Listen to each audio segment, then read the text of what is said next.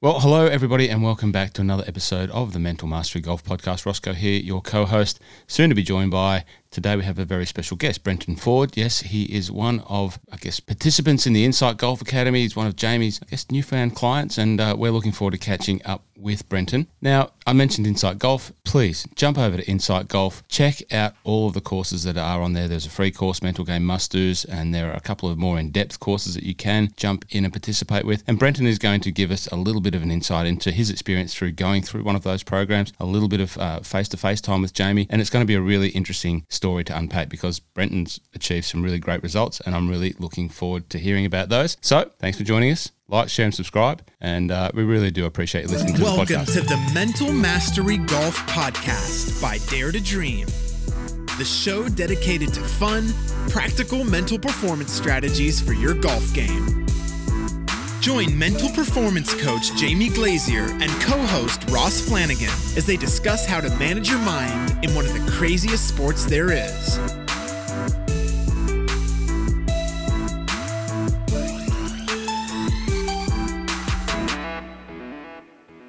Good morning, guys. Thank you for joining us on the Mental Mastery Golf Podcast. Brenton Ford, welcome. This isn't your first rodeo as a podcast guest. I know you've been on maybe one or two, but we're happy to have you on here because we're very happy to hear this story and some of the learnings that you've had through the INCITEGOLF Academy and just your own journey as a golfer now back down here in Melbourne. I know you from your time in Queensland, which is where Jamie is now. And welcome to you. How are you?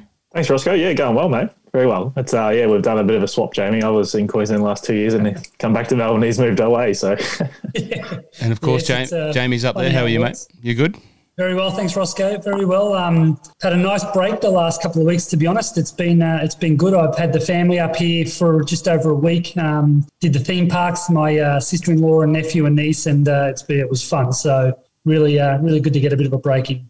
They still let you on the theme park rides there, mate? No issues there? You made all the criteria? No, mate, it was fantastic. My heart held up pretty well. I hadn't been to a theme park for a while. I actually thoroughly enjoyed it. The first one, I thought I might bring up breakfast, but I did all right. So that was good fun. Very good. Now, Brenton, in the intro, I said that you've been through one of the programs and done some work with Jamie there, but just give us a little bit of background into your, game as a everyday golfer, club golfer. Tell us where you're a member at, how the transition's been from playing golf up in Queensland back down to the Sandbelt.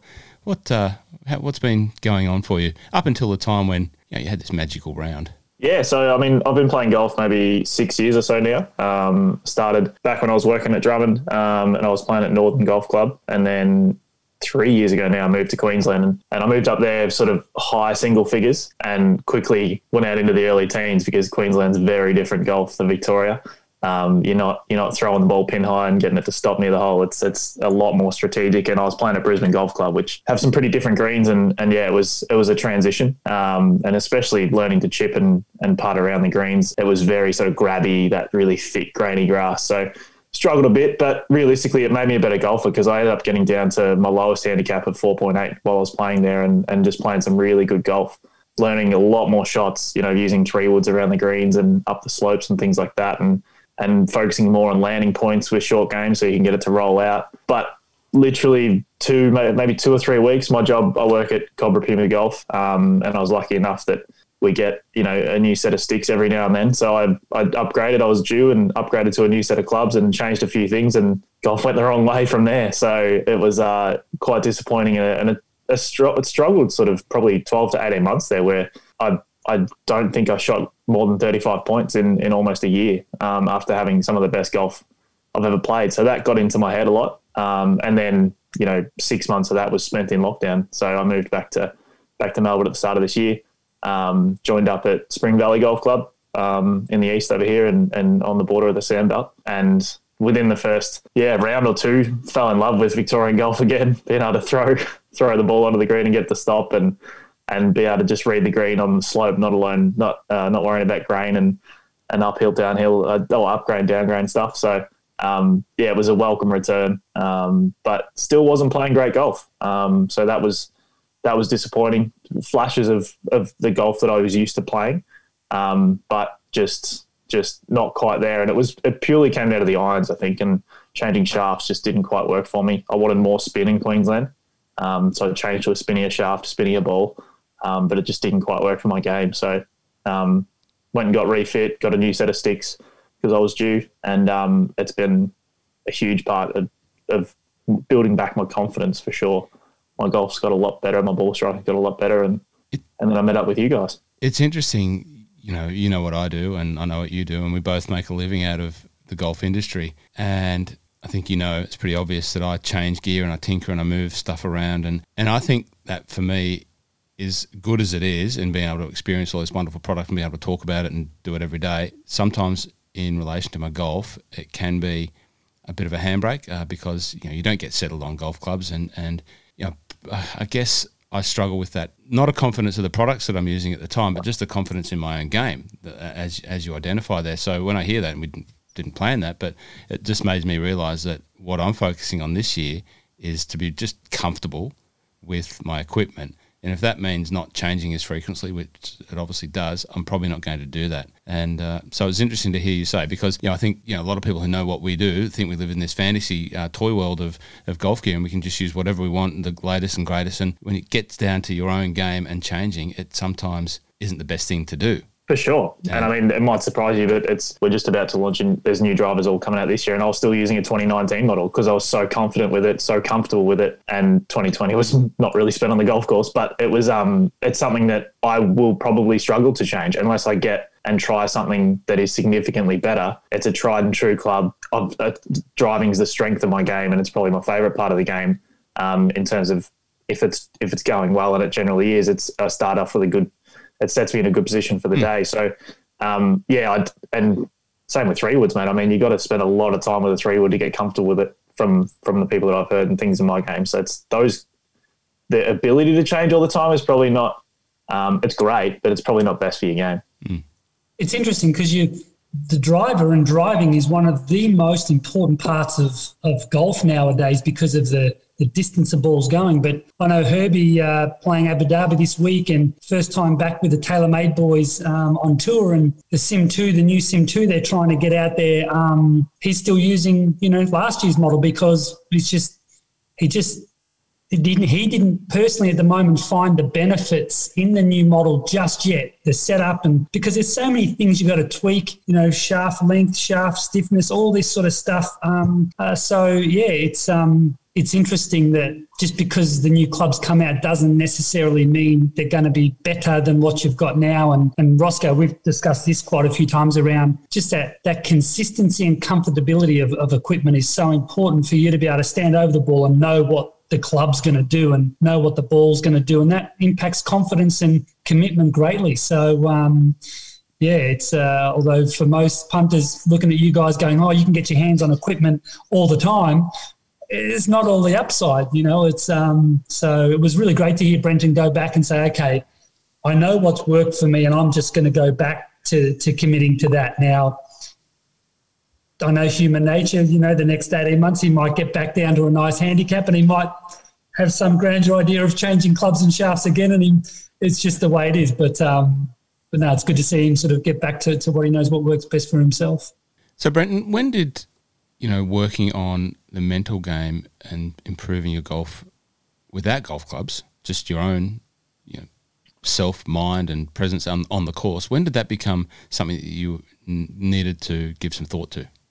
Yeah, I mean, I've committed a lot of time to my golf, and that past sort of 6 years I started when I was working with myself and wanted something to do, more of a solo sport outside of work, and picked it up and invested a lot of time in it. And then maybe 3 or 4 years ago, invested a lot of time and money into the physical side of my golf. So I was sore after 18 holes and not feeling great. So I invested some time and got a PT and worked with some guys around specific golf workouts and getting fitter for golf, and within months was playing 36 holes with no pain, which is impressive and a big testament to seeing on tour, like the guys are working really hard on their physique. So it was probably 2020. I started more in my personal life, started doing some meditation, started doing listen to a lot of podcasts and stuff that I've done for years, but started actually putting some of that practice in place and noticed positive things in my personal life. So I came across, obviously follow you, Roscoe, and came across the podcast, and it appealed to me straight away. It really,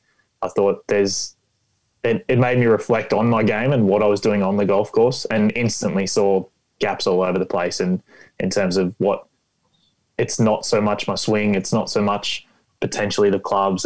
There's a lot of things that are pre-round, are during the round, and my behaviour post-round that impacts my golf and impacts my score. And so after listening to the podcast, listening to you guys, and then seeing the Insight Golf stuff pop up on Instagram, I was keen to give it a go for sure. So you won one of the competitions that Jamie had to introduce some people to some face-to-face time, but you also jumped on and purchased, with your own money, the courses that are available to purchase, the in-depth courses. We might just start talking, Jamie, about the face-to-face time and what you learn about Brenton and how you'd seen him start and finish and evolve through that process. Yeah, it was as Brenton said, he'd been a good golfer, down to a sort of beneath the 5 handicap there for a while. So he knows how to play golf, and I think with the changing clubs and where his sort of score had gotten, and the handicapping system these days can be a little bit brutal. He sort of got to a level in the game that probably wasn't comfortable with, and that can build pretty quickly, that pressure and expectation and that want to get down and want to get down now, and can force us to play a certain type of golf or play golf a certain type of way that doesn't really feed positive outcomes. So the 30-minute chat, we just sort of had a bit of a surface level chat, I suppose, but we were able to hit a couple of key points that I thought could really help Brenton just go out there and commit to one process for the entire round of golf, and just let everything else just go for a day and let everything else just look after itself. And it was quite interesting to get a message from Brenton 2 or 3 days later, I think, after he played his first round of golf. So I might ask Brenton, during that 30-minute chat, obviously sent you a bit of an audio debrief, just an audio note debriefing that chat to help you to get clarity on a couple of key points. What did you get from that 30-minute chat that day?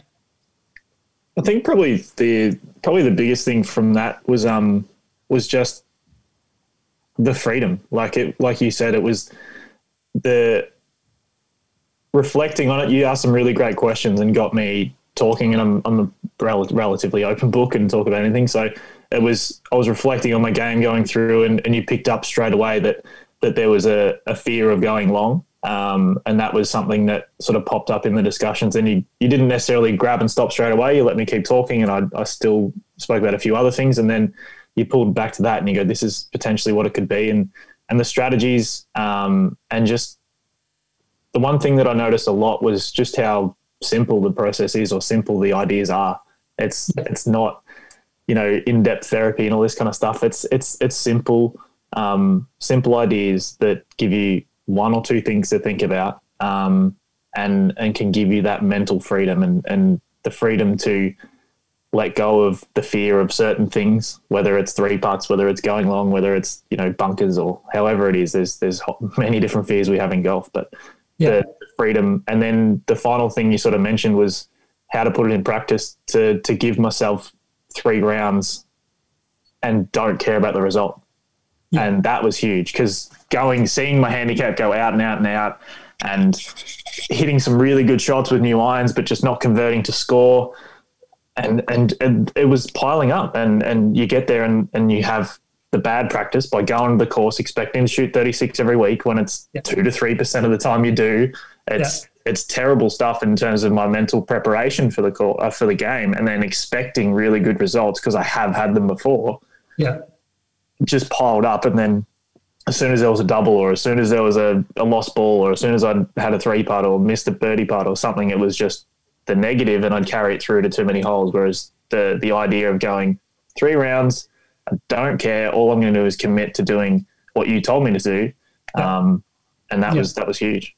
Yeah, that's great. And I think, on the podcast before, we've spoken about guinea pig rounds, I call them, where they're rounds we use as a guinea pig. We don't care about the outcome. We're almost going to say, these are lost rounds. and I'm going to commit to that process. And that helps to create that freedom and also that acceptance and allowance to fail, if you like. And, that fear of going long. I was a member at Spring Valley for a number of years and played pennant there. So I know how easy a fear of going long around Spring Valley can be activated, because going long of those greens is not good. So can certainly understand that. But what ends up happening whenever we are avoiding something, we've got to ask ourselves, if I'm scared of going long and I'm avoiding going long, what else am I avoiding?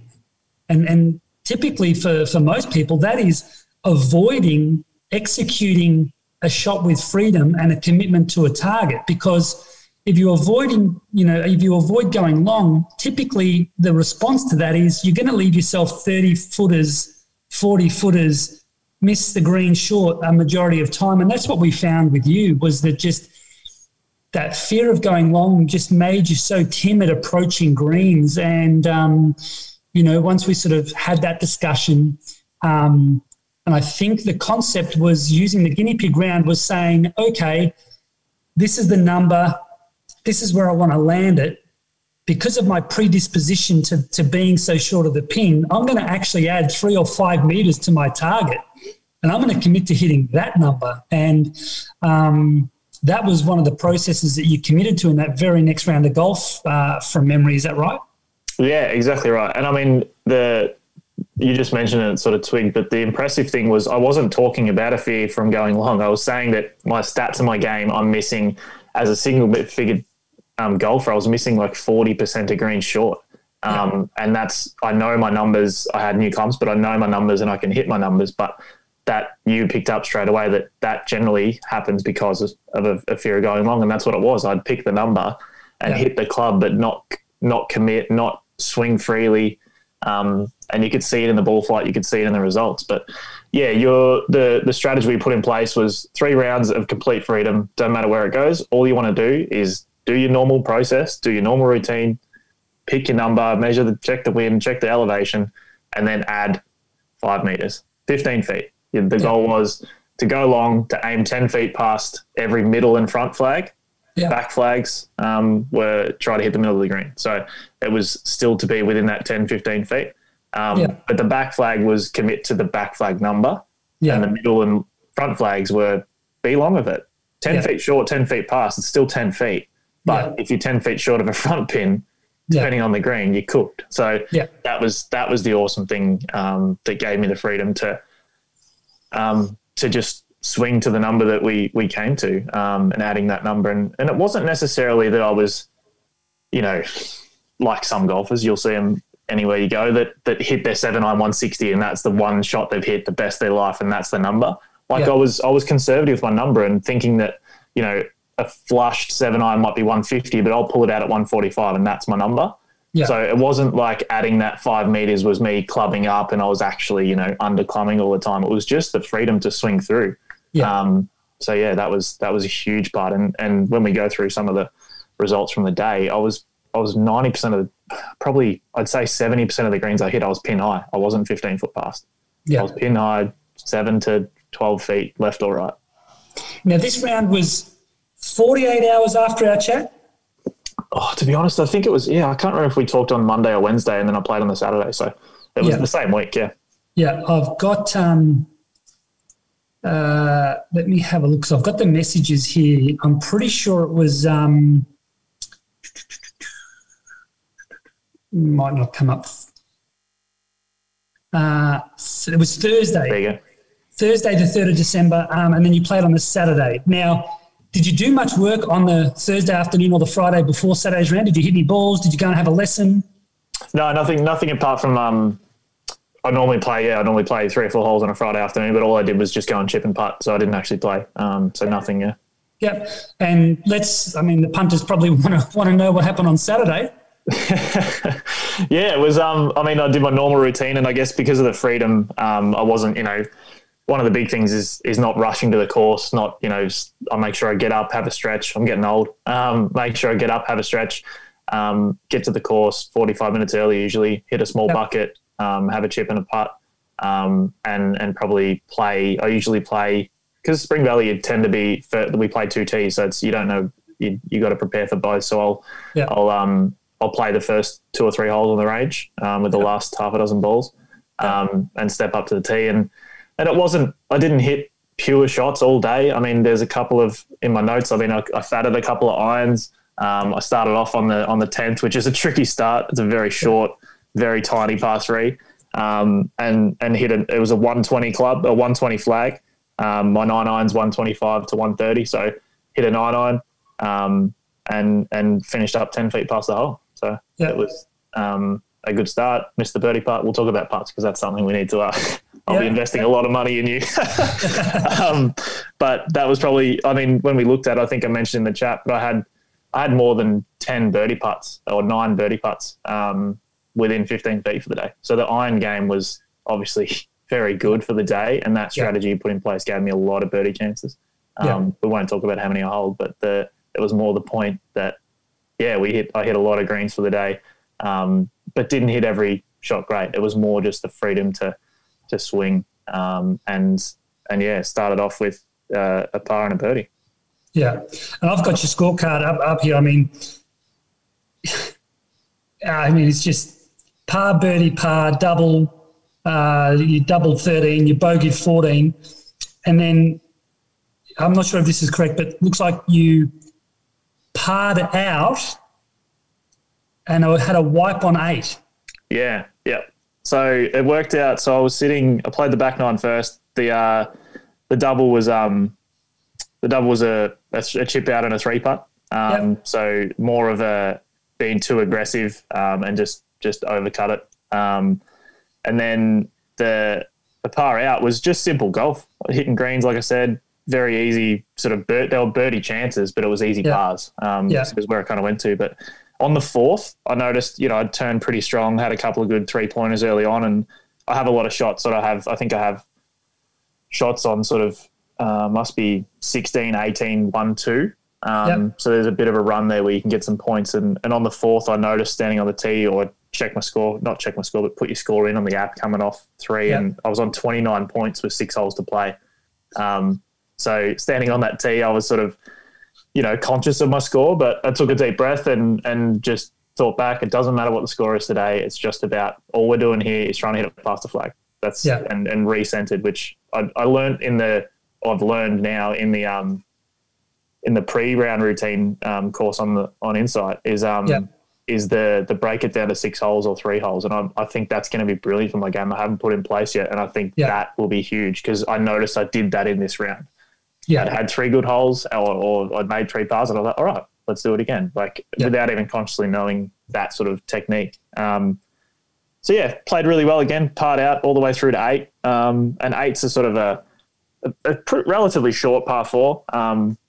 It can be anywhere from driver and hit, you're probably 60 out, 50 out. But there's a lot of trouble. It's pretty tight, a lot of trouble on the right. They hit a fade. Sort of it cuts in a lot, and there's some mounds and a lot of gorse bushes. So I thought the simple play is just to hit an easy 2-iron down the middle. It usually comes out with a little fade, just aim at the left trees, and it's a relatively wide fairway. I'm short of the trouble with that club. And again, I was nervous because of the score, but I was confident. I hadn't hit that club all day, but I hadn't hit a bad sort of terrible shot off the tee all day. I didn't have a miss that was in the back of my head. I was confident, nothing wrong. Felt like I hit a good swing on it. All I did was hit it thin. Probably just didn't tee it up enough for that kind of shot. Came out of a little bit, just a bad swing. It was just that one hole, and it thin, went right into the trees. Couldn't find the ball, re-teed it as a provisional, flushed it down the middle. No problem on the second one, as always. Yeah, as you do. And the second one ended up in a divot. So that was that 8 hole. I think it's one of the hardest, easiest holes, like on the sandbell. It's such an easy hole. Like it's a 3-iron, a little flick wedge, but the green's elevated, falls off the back, the right. It's such a beautiful hole. But you had 42 points that day with 2 double bogeys. Like it wasn't a perfect round of golf. You made one birdie putt inside 15 feet out of 9.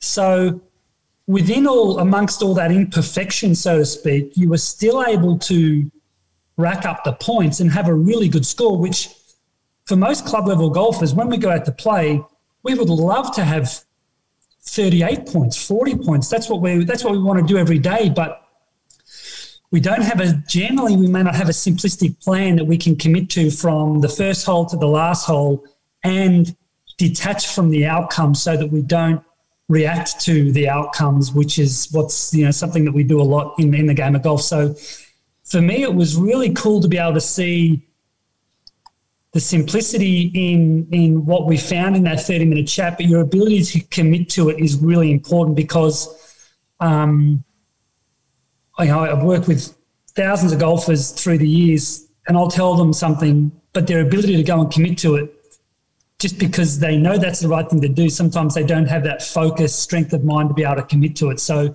for you to be able to just go out there and do that, commit to it, and feel the benefits pretty early, I think was really cool. So, and it was one thing I noticed, like upon again doing the pre-round course, the thinking of the great rounds I've had or the times I've been playing great. One of the things that really sort of clicked with me, and it had before, and with golf, you find a good swing thought and it disappears 6 months later. But it was when I have a target focus, not a swing thought. Yeah, my golf is just in another completely different game. So if I'm picking that small target, hitting the flag, thinking of the ball flight, doing very imaginative, very creative. I was a photographer in a past life, and I'm very visual. So that kind of process, instead of thinking of a hand position or thinking of a takeaway thought, or I do have those simple thoughts you have to when you swing. But when my whole pre-shot and even standing over the ball is a target, and that day was 10 feet past the hole with whatever ball flight I was hitting, that transitioned perfectly. And that's something that I reflected on and after the round and doing the course, noticed that when I'm more target focused with a very simple thought, it improves my golf. Yeah, that's great. And the next course we've got coming up, in the next couple of weeks, the art of the pre-shot routine, we go quite in depth with the pre-shot routine, and we do talk about that internal and external attention. And it was only yesterday I had a session with a young kid a couple of days ago, and he sent me a video yesterday of Tiger Woods doing a putting clinic. And it was back when he was 3 years old, I think. He was saying that Earl, his dad, as a 3-year-old, you don't really know the difference between a foot and a meter. That's just not something you can really sort of process. But Earl used to say to Tiger, when you look at the target, to take a picture and then putt to the picture. When you bring your eyes back to the ball, just simply putt to the picture. And I put a little video up yesterday too of a pitching and chipping session I had with a good junior here on the Gold Coast, and he was a bit internal. I just stood on the green, put my hand out and said, just try and hit it into my hand and just pitch to the picture. When you look at my hand, take a picture of it, come back, and it just activates that external attention and helps to free your body up to perform. And, especially if you've got fairly sound mechanics, that is really, really good. If you don't have sound mechanics, it's going to help, but you're obviously limited with what you can do with your mechanics are poor. So, so that's really, really great. And you've enrolled in both the Insight courses, the pre-round course and the 18 tips to managing frustration. Yeah, for sure. And I think that one's going to be a good one. But just recently finished the pre-round stuff, and I took at least sort of 6 notes to improve my game and to start to put in place. So I'm really excited to get that going. I'm actually flying to Adelaide on Sunday for a golf trip for the boys. So hopefully I can take a bit of their coin and put some of the strategies in place.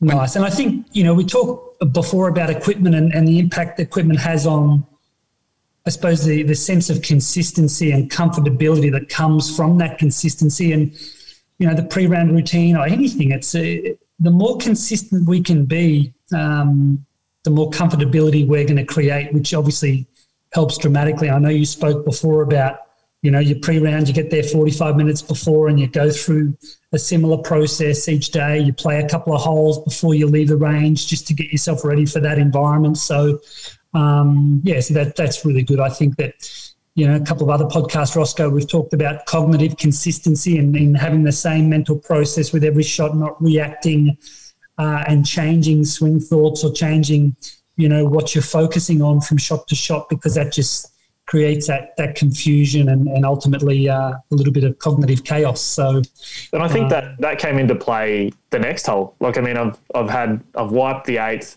I'm happy with my round, but I'm standing on the 9th, which is not an easy tee shot. Yeah. A lot of trouble left, driving range right, and it's pretty tight. And you've got to hit it because it's the longest par 4 on the course. And now you're nervous, and I'm trying not to carry what was on the last hole. So that sort of consistency again was bringing it back, thinking about the good drives I'd hit all day. Yeah, we can commit. And one of those sort of anchors that I've learned to use from the course is probably going to be the word commit. And commit to the target, whatever target that is, and that's what I did, and hit a good drive and hit a good shot and 2-putt par and 3 points on the last, and away you go. It was still committing to that target and that freedom of thought that we had, and not worrying about the double or the bad shot on the previous hole or any bad shots before that. Yeah, and on that last hole, did you have an elevated heart rate? Yeah, and the adrenaline of playing a good round and hitting, like, again, I sort of just got up there, elevated heart rate, again, sort of part of the sort of practices I've learnt with this and meditating is just to take that breath and center and then hit a good drive. And then I knew on the next, like, I had 135 to a sort of middle sort of back flag, and my 8 irons 138. But I knew with the adrenaline, with it in the, like, where the ball was positioned and the shot I was going to hit, I hit a fade 8 and finished right of the hole, and it was pin high. So I knew that adrenaline, I could take that in. I had a clear mind. I wanted to be past the hole, but being aware of what I was feeling and the conditions I was in changed the number and changed the club. I love it. I love the fact that you almost invited the adrenaline. You had this healthy relationship with it, and then you knew what that was going to ultimately do to your performance, and just, as you said, you had a clear mind, and you made a decision that was going to factor all that in. And that's the most for me. That's one of the best things about that round was just how you managed to come back from that wipe on 8 and just soak it all in on 9 and then execute. Because a lot of people perceive elevated heart rate, adrenaline, nerves, whatever they might call it, means a disruption to their performance. It's going to have a negative impact on performance, but that's just not reality. That adrenaline, that elevated heart rate, providing you have a healthy relationship with it, you invite it in and allow it to be there, can certainly narrow your attention, narrow your focus, and help you to perform to a high level. So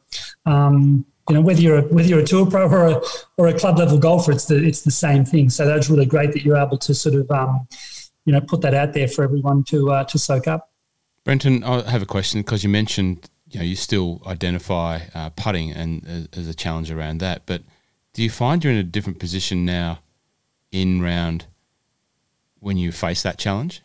With the you identify that it's still a challenge and you have to work on it, but do you find you have a different mindset towards approaching that challenge now? Yeah, I think so, and I think realistically, the fear and the challenge that we faced with irons is exactly the same with putter. Like, it's potentially the fear of going long. It's the fear of failure. It's missing the birdie putt and having a 3-4 foot comeback and missing that. That's the thing that's generally for me in my head. So I can put into practice what I've learned so far is to go, I have this 15-foot putt.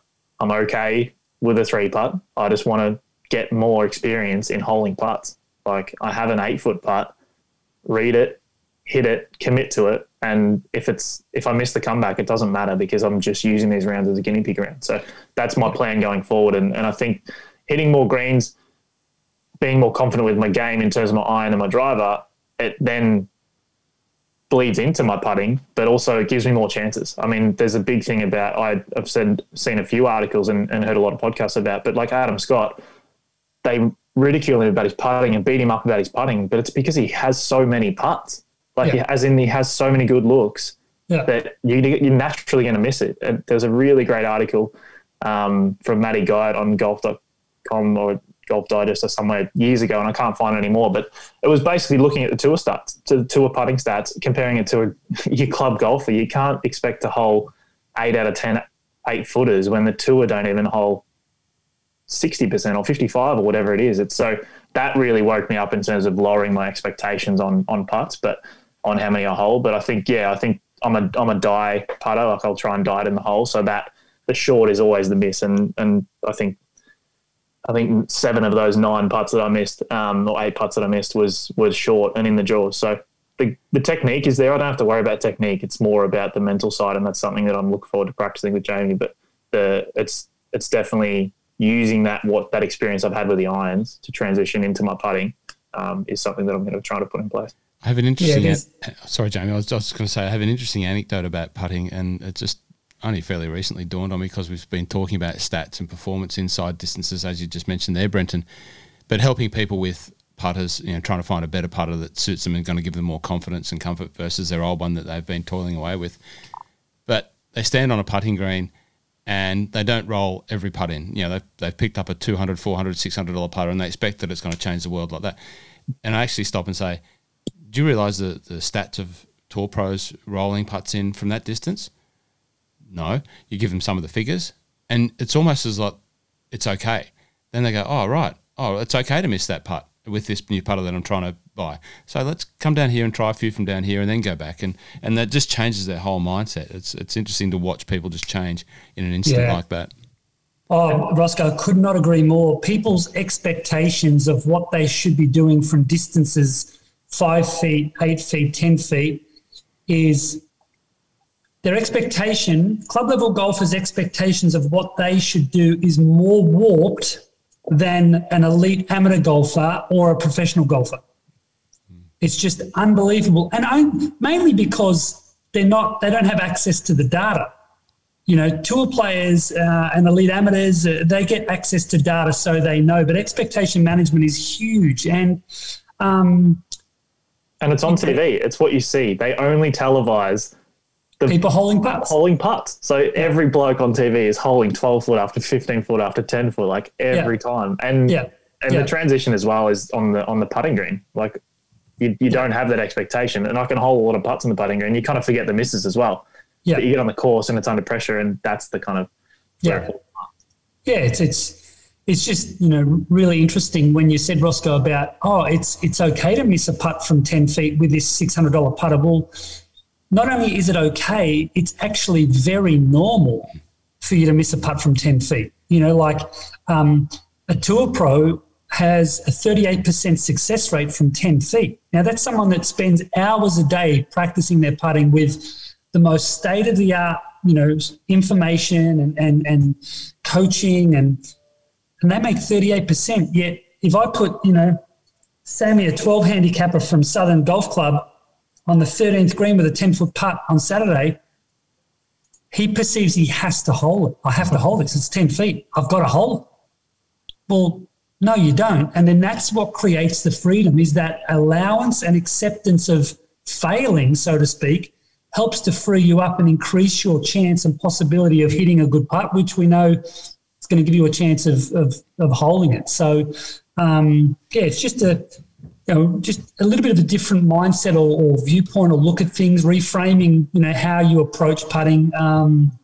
Have you had success with that in the past with clients? So, like for me, the realizing that from stats, which is fantastic. I've used Arcos for a few years. Yeah. Knowing that a 30-foot putt, I have a much more likely chance of 3 putting than potentially, obviously 1 putting, but maybe even 2 putting, depending on the distance and my skill level. But I know that I'm more likely to 3 putt. I'm okay mentally with the 3 putt. I don't walk off the green blaming my putting. I blame my approach shot. Yeah. A lot of the time in the past, I'm such a bad putter, but it was nothing to do with my putting. I was putting myself in a must get up and down situation or a terrible 40-foot from the flag. So it has nothing to do with my putting. I was putting myself in positions where I was guaranteed to fail. Yeah. And an interesting, you used a word there that there's a word that you used in that statement that for me in my position, I probably an unproductive word. Blame. Like the acceptance of, okay, I hit an iron shot to 30 feet. The acceptance of, okay, I had a 3-putt. It's okay. Like, we are unbelievably harsh and critical on ourselves. And it's that harshness and that judgment of ourselves that triggers a lot of other unproductive mental patterns. So one thing that's really powerful is an acceptance for what we do without judgment, without blame, just full, complete acceptance, because then we don't carry that into future performances, and then we don't react to that. Well, I need to hit this shot better because the last one I left 30 feet and I 3-putted. Then you're now reacting to an event in the past without a clarity on what have I got in front of me that I need to completely commit to.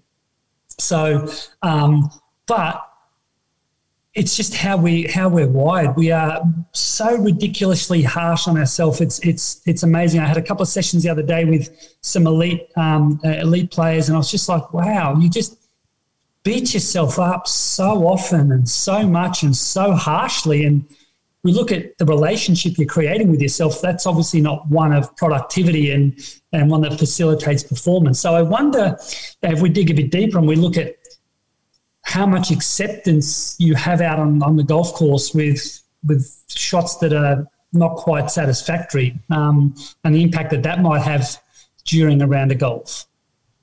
Yeah, I think the more time I play and the more time I experience what you've said and what I'm learning from the courses, the more I have that acceptance, the more I'm able to isolate and separate every shot. Yeah. And I think it being, again, maybe making that a part of my anchor is to commit to this target, this shot. I know the right here, right now, Ryan Ruffles sort of thing very much resonated with me, and it's all about this shot. So if you hit your driver far right, which we see, I mean, you probably see it in the net, Roscoe, like whenever you're fitting someone or someone's hitting a driver, they'll hit one right, and then instantly the next one is this big sort of pull left, and you go, oh, it's going both ways, but it's not. It's you countering for the last shot. So you'll always disregard that second shot because the third one is going to be more how it would feel. So I think I used to carry that negative, especially with my sort of when it was my best part of the game. So when I was hitting a bad drive, I would even in the chip out, I'd be too aggressive on the next shot trying to save something. When I've become more aware of, I have a shot on this hole, or I've played a bad one. Now put yourself in a good position to play a good one. And that happened on one actually. I hit my driver right in the trees, chipped out, even didn't quite chip out to the fairway. I had 155 into the first, which is not, it's a reasonably big green, but I've got a shot there. So I'm like, okay, get it on the green. The target is to be passed. And I was hitting 6 iron in. So it's like normally you've got wedge in there and hit it to 12 feet and ended up binning it. So it's like saved a really great par, but it was the freedom to not blame that first shot, not even worry about the chip out that wasn't great. It was committing to a good 6 iron, just getting it past the hole and ended up pin high, and it put you in a good position. Yeah, and one little drill just come to mind with your putting that I think could be quite useful. Herbie does it every day with Dom, his coach. It's called the 75-foot drill, but it's for a club level golfer. I'll go back to, if you're putting on a green like the Valley, they've got beautiful greens, so maybe 40 feet or 50 feet, and you've got 4 balls and you step it out around the hole, 5 feet, 10 feet, 15 feet, 20 feet, and you do 4 rounds of that. So you putt each ball and you're trying to hole 40 or 50 feet worth of putts in 4 rounds. There's 200 feet of putts available. And you're trying to hole, actually, no, what is it? 300. So let me just do the math. Hang on. So 20, 35, 45, 50. Yeah, so there's 200 feet of putts available. And you're just trying to hole 40 or 50 feet. Just set a target, whatever you think. And it just focuses on, I'm trying to hold this putt. It doesn't matter if it's 3 or 4 feet past. I'm just trying to hold this putt. And it really creates a focus on just holding putts. And that's a really good drill to activate before a round of golf because it creates and triggers the right mindset and approach to putting. And do you find when you get to that, you've holed 35 and you've got 2 or 3 putts left, do you find that gives you that in-game tension, that in-game experience? Absolutely. And it puts you in that environment of, if you've got a 10-foot putt on the last to, have 36 points, you want to be prepared for that environment. You want to have some history and experience with actually having to perform while your mind is going through those thoughts and that environment that it's been created. So that really prepares you so well mentally for these situations that you face in a round of golf. So for me, it's, I'm happy for you to hit 3 putts around 5 feet past the hole, and I'm happy for you to miss 2 of them. Because I know with that mindset of trying to hold putts, if you miss 2 5-footers, you're probably going to give yourself a chance to make 2, 3 or 4 more putts of 10 feet, 15 feet or 20 feet. So that's really interesting. Like your bank account's got more feet of putts hold in it, even if you miss a couple of 5-footers.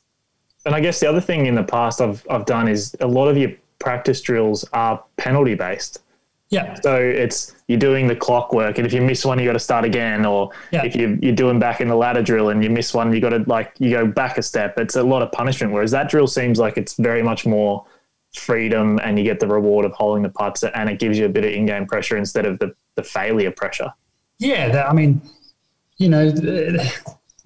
positive reinforcement is the feeder of confidence. Now, confidence is one of the most important elements to performing well. Making ourselves feel good about what we do is crucial, but a lot of the drills, as you said, the failure drills are set up are just reinforcing, I failed. And it's that that goal of I want to have 36 points or more today. Well, 5 to 7% of rounds are going to be at that score. So why create an environment where 90-odd% of the time you're going to fail? Like, that doesn't make sense to me. Why not set one, like I set goals of, 5 rounds in a row of 30 points or more, because your likelihood of success is a lot higher. The freedom to fail is a lot higher. So if you have a miss, you still can achieve your goals. So, it's just, that putting drills are just a really great one for a variety of different reasons, mentally and cognitively, not just from a performance point of view. So I think that could be a really good one that you could start to put on in your practice sessions and your pre-round putting warm-up. I like it. So, well, that's been a very interesting insight into your journey, Brenton. I think, Jamie, unless there's any more that you want to cover off with Brenton. For me, it's just great that Brenton, signed up to the courses, committed to that journey, and for me too, had some rewards from that work that he's put in. It's been fantastic. Absolutely pleasing at no end to see someone experience success with working on a part of their game and getting results, and also knowing that there's still work to do and even more upside ahead. So, Brenton, I really appreciate being able to sit here and listen to that story and be a little fly on the wall while you guys talk about the work that you did, and keep committing to that work. Appreciate your time. I can't wait to see the new products that the company that you work for, Cobra Puma Golf, are releasing, the new Rad Speed driver. Looking forward to seeing and hitting that, and there will be plenty of people that will be lined up for that, and people that will need a new product, not just want to gravitate to a new product, but just need it because it's better and it's going to help them more and going to help set up that confidence. And so I can't wait to see that. Great job to you and the team for bringing that to the market. I need some Rad Speed in my life. I don't even know what Rad Speed is, but it sounds amazing. When you need it. When you hang around these marketing guys from the golf companies, Jamie, some of these, they get it right sometimes, and the Cobra guys are very marketing oriented and they're very good with their names. But Rad Speed. I've actually got a staff member whose nickname is Rad, and he must be lining up for froth and ready to go. He is frothy for the new Rad. Rad is ready for Rad. Anyway, tell him to check out Ricky's bag this week. It looks really good. He's got the big Rad on the side of it. He'll probably be lining up for one of those too. But no, thanks for having me on, boys. And if I can say anything to anyone, I think to the listeners is investing in, and they probably are already listening to the podcast, but investing in your mental game is huge, and I think it can take you to that level that you may be plateauing with your game. But it might not be your swing. It might not be more about investing in clubs or whatever it is. It's I think the mental side of it is huge, and and even transitioning it to your everyday life. So you want to enjoy your golf. You don't want to be coming home, spending your Saturday frustrated on the golf course and leaving angry and going kicking the cat. So I think that's the one thing I'd say is thanks for having me on and really take your time and invest in the course. It's a brilliant way to do it. I'm excited for the next one too. We know for less than the price of a golf lesson, you can get access to that material from the comfort of your home, from the comfort of your computer, your phone. You can take it to the course. You can look at it as much as you want. The videos, the content, the maybe hours worth of videos that we've got on the Insight Golf Academy for the less than the price of a golf lesson, that can change not your swing, but your mindset and your approach. And it's really valuable stuff. And you've helped us articulate that. And, it's a really easy to demonstrate example. Awesome. And I've got to pay the light ring, just one little prop there to see the light ring. Yeah, it's beautiful. I haven't got mine on this morning, but I like it, Roscoe, making me jealous. Well, thanks for asking. Thanks for telling me. I've actually got dual light rings. You can see another one over there, backlighting the beautiful PK picture and the Critch Island and this wonderful background that I look at this bloke curated during lockdown. All the gear and sunlight. all the gear and no idea, they say, isn't it? Hey, you started it, Jamie. You went with the light ring, and no one knew, but the commentary around your beautiful Gold Coast skin, which we all knew was from the light ring, I had to get on board. Yeah, no, I've got to pull it out again. I haven't used it for some time, so fantastic. Very good. Well, thanks, guys. Brenton, let's have a game of golf pretty soon, maybe down here at Lonsdale Links, or I'd love to come. I'd love to, mate. I've heard great things. Very good. Well, thanks everyone for joining us. Appreciate that. Like, share, subscribe, do all the wonderful things that help this podcast grow and stay in the ears of the people that want to help improve their golf through improving their mental performance. We appreciate your time. Jamie, thank you. Brenton, thank you. And until next time on the Mental Mastery Golf Podcast, we look forward to catching up with you. Thanks for listening to the Mental Mastery Golf Podcast by Dare to Dream. Make sure to subscribe to the podcast and head over to dare2dream.com.au for exclusive access to the free video program, 8 Tips to an Unbreakable Mental Game. Join us next time on the Mental Mastery Golf Podcast.